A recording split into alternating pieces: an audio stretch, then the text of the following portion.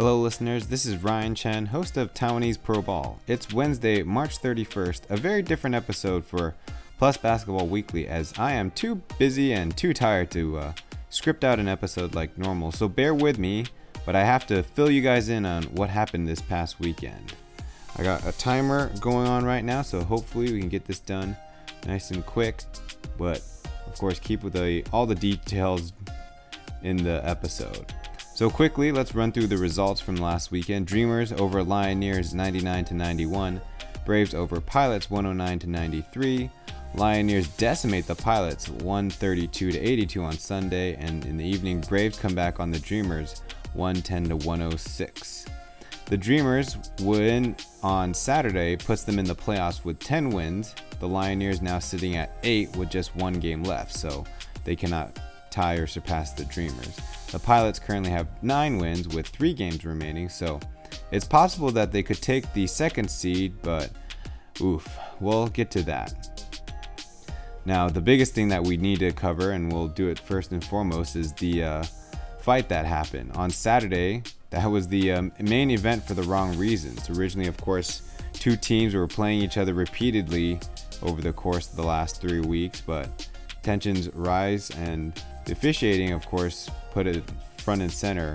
Of course, on the court for the officiating the game, but of course, taking care of the physical altercation itself. Now, I can't do a perfect job describing what happened, but basically, that physical confrontation between Brendan Dawson shoving Jaren Young and Young responding with a swing with a fist. Both were ejected with disqualification fouls. In the league, we call them Ds.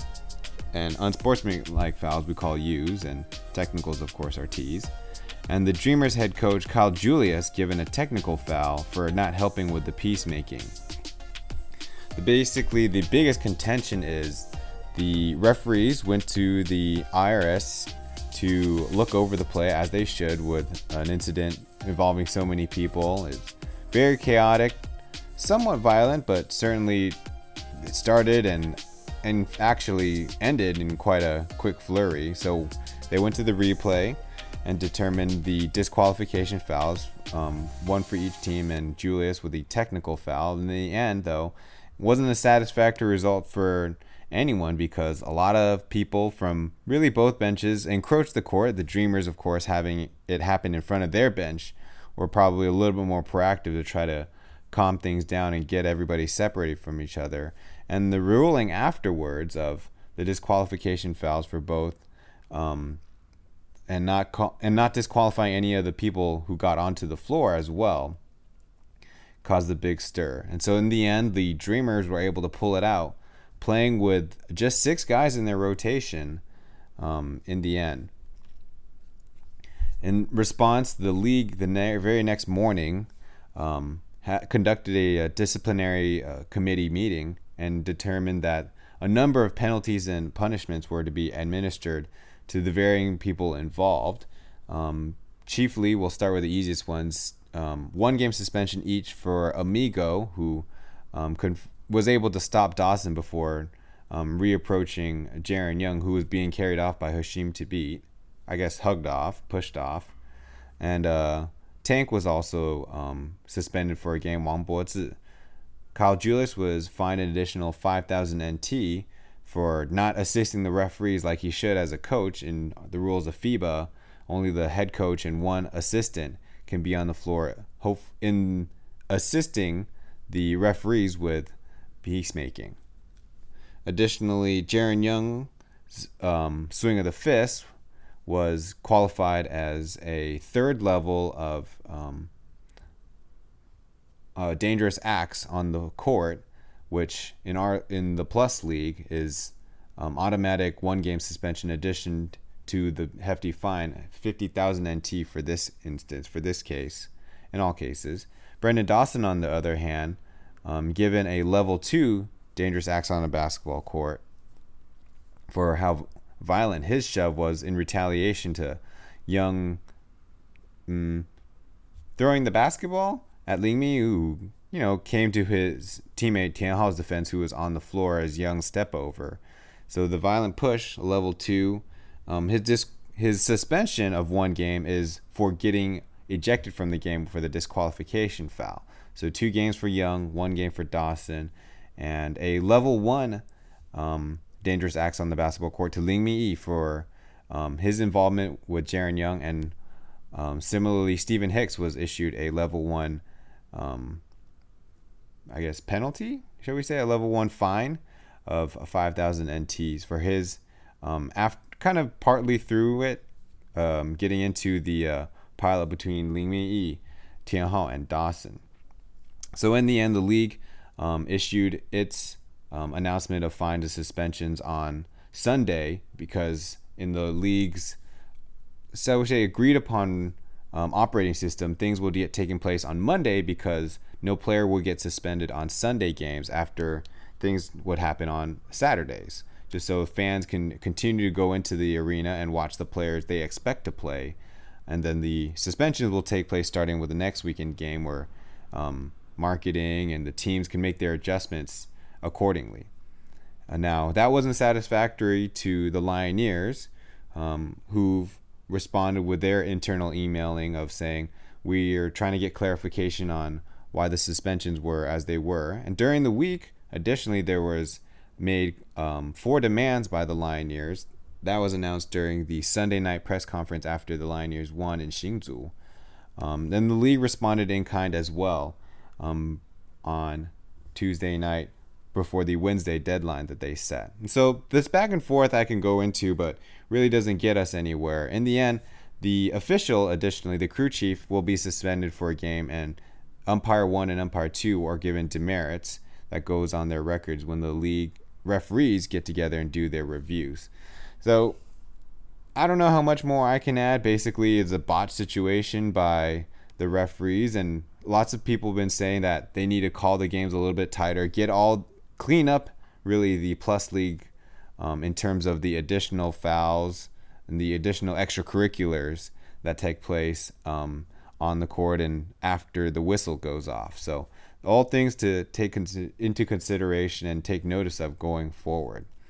Now let's get into the teams, hopefully a little bit quicker than this previous conversation. The futility of the Pilots on a very lengthy game losing streak. I believe, I should check this out, but I believe it's even going to surpass the Lioneers when they were at their lowest moments early part of the season trying to get themselves together.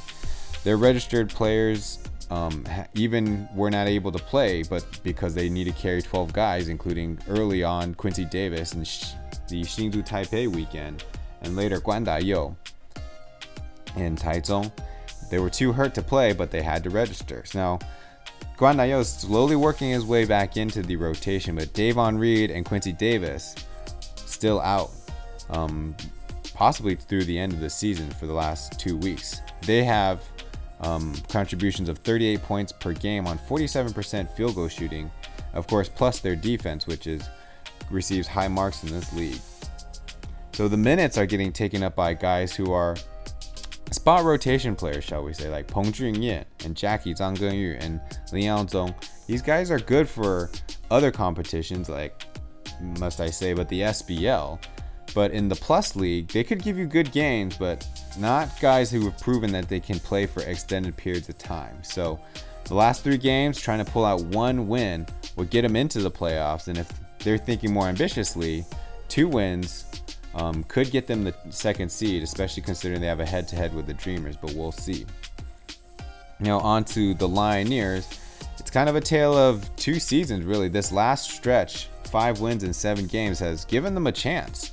But I think with Dawson's suspension, they have 1 game left. So the question I have in my mind is, who do you trust? The Lioneers, who were previously playing minus 4.4 in the fourth quarters for the first 16 games. Now, why do I bring that up? Because they'll be playing with only 1 import, which is the rules in the fourth quarter this first year of the Plus League. Now, plus 5.6 in the last 7 games, figuring out how to play with Hashim Thabit and Dawson jumping in for stretches as well. They've been able to catch fire with the good momentum. Now, I think the player that does need to get his props is Tian Hao. It was big news when he left the Zhengzhi University to pursue his get a head start in his playing career. recognized as the player of the week for his 28 points the weekend of January 23rd, but for the most part has been left with a very marginal role and very few minutes. So a lot of talk about, did he get out of college too early? Is this even a level he can compete at? Then 9 assists, his personal highs this weekend in assists.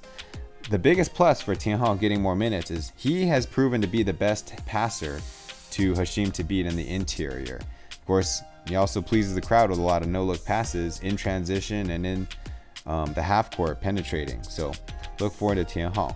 Now, the key without Dawson on Sunday is, what forwards will the Lioneers trust? Or will they go without and play a lot of guards?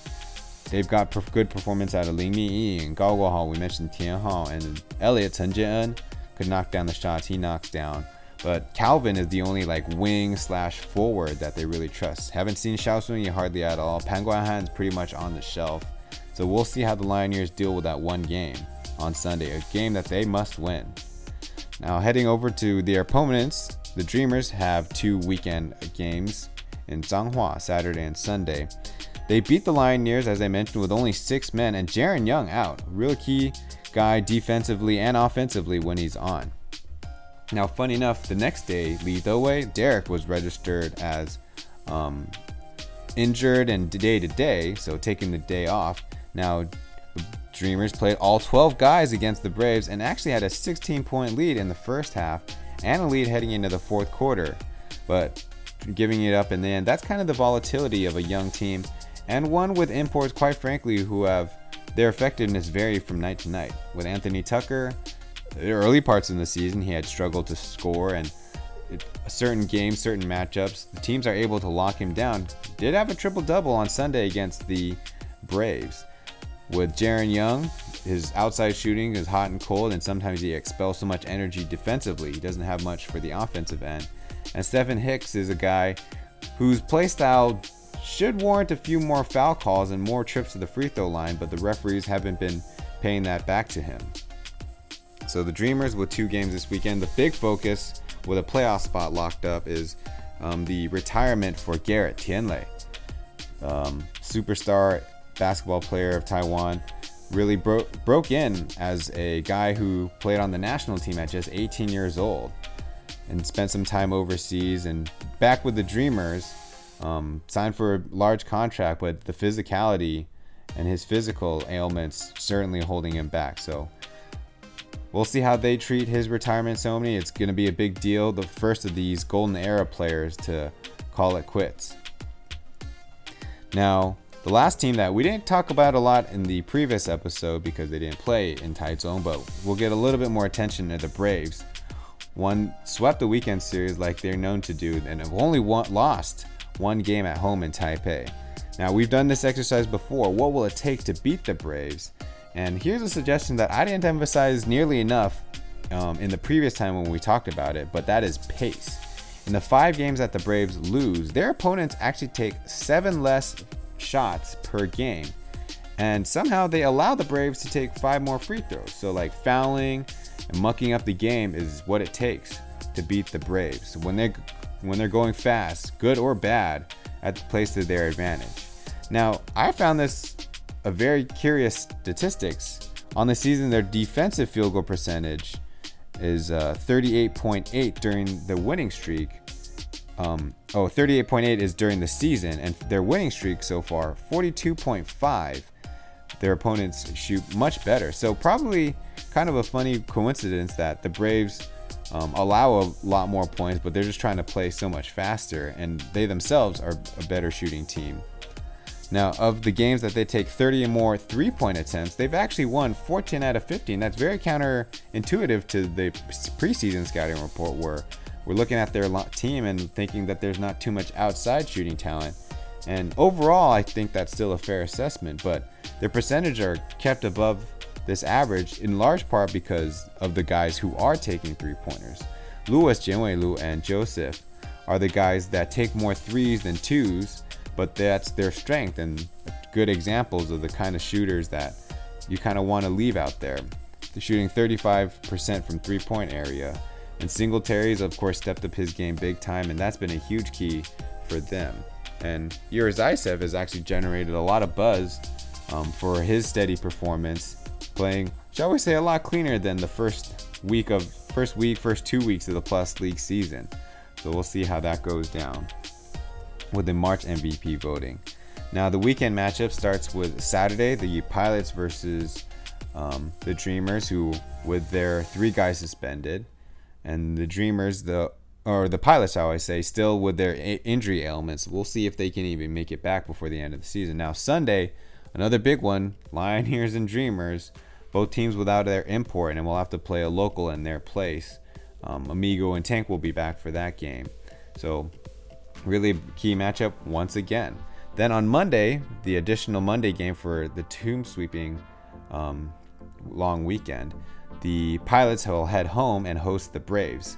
And then we're going to mention next week on Saturday, the Braves host the Pilots. So the Pilots, well, their 3 games, there's actually some doubt if they can take any of these games. And if they lose all 3, that leaves the door open for the Lioneers, who've just got to focus on their Sunday matchup.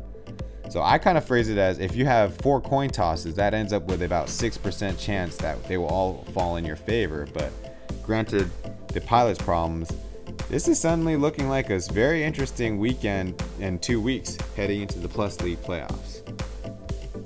Well, that's it for this week's episode. Thank you guys for sticking with me. I'm Ryan Chen on another Plus Basketball Weekly. Thank you for listening to Taiwanese Pro Ball, and we'll see you guys in the next one.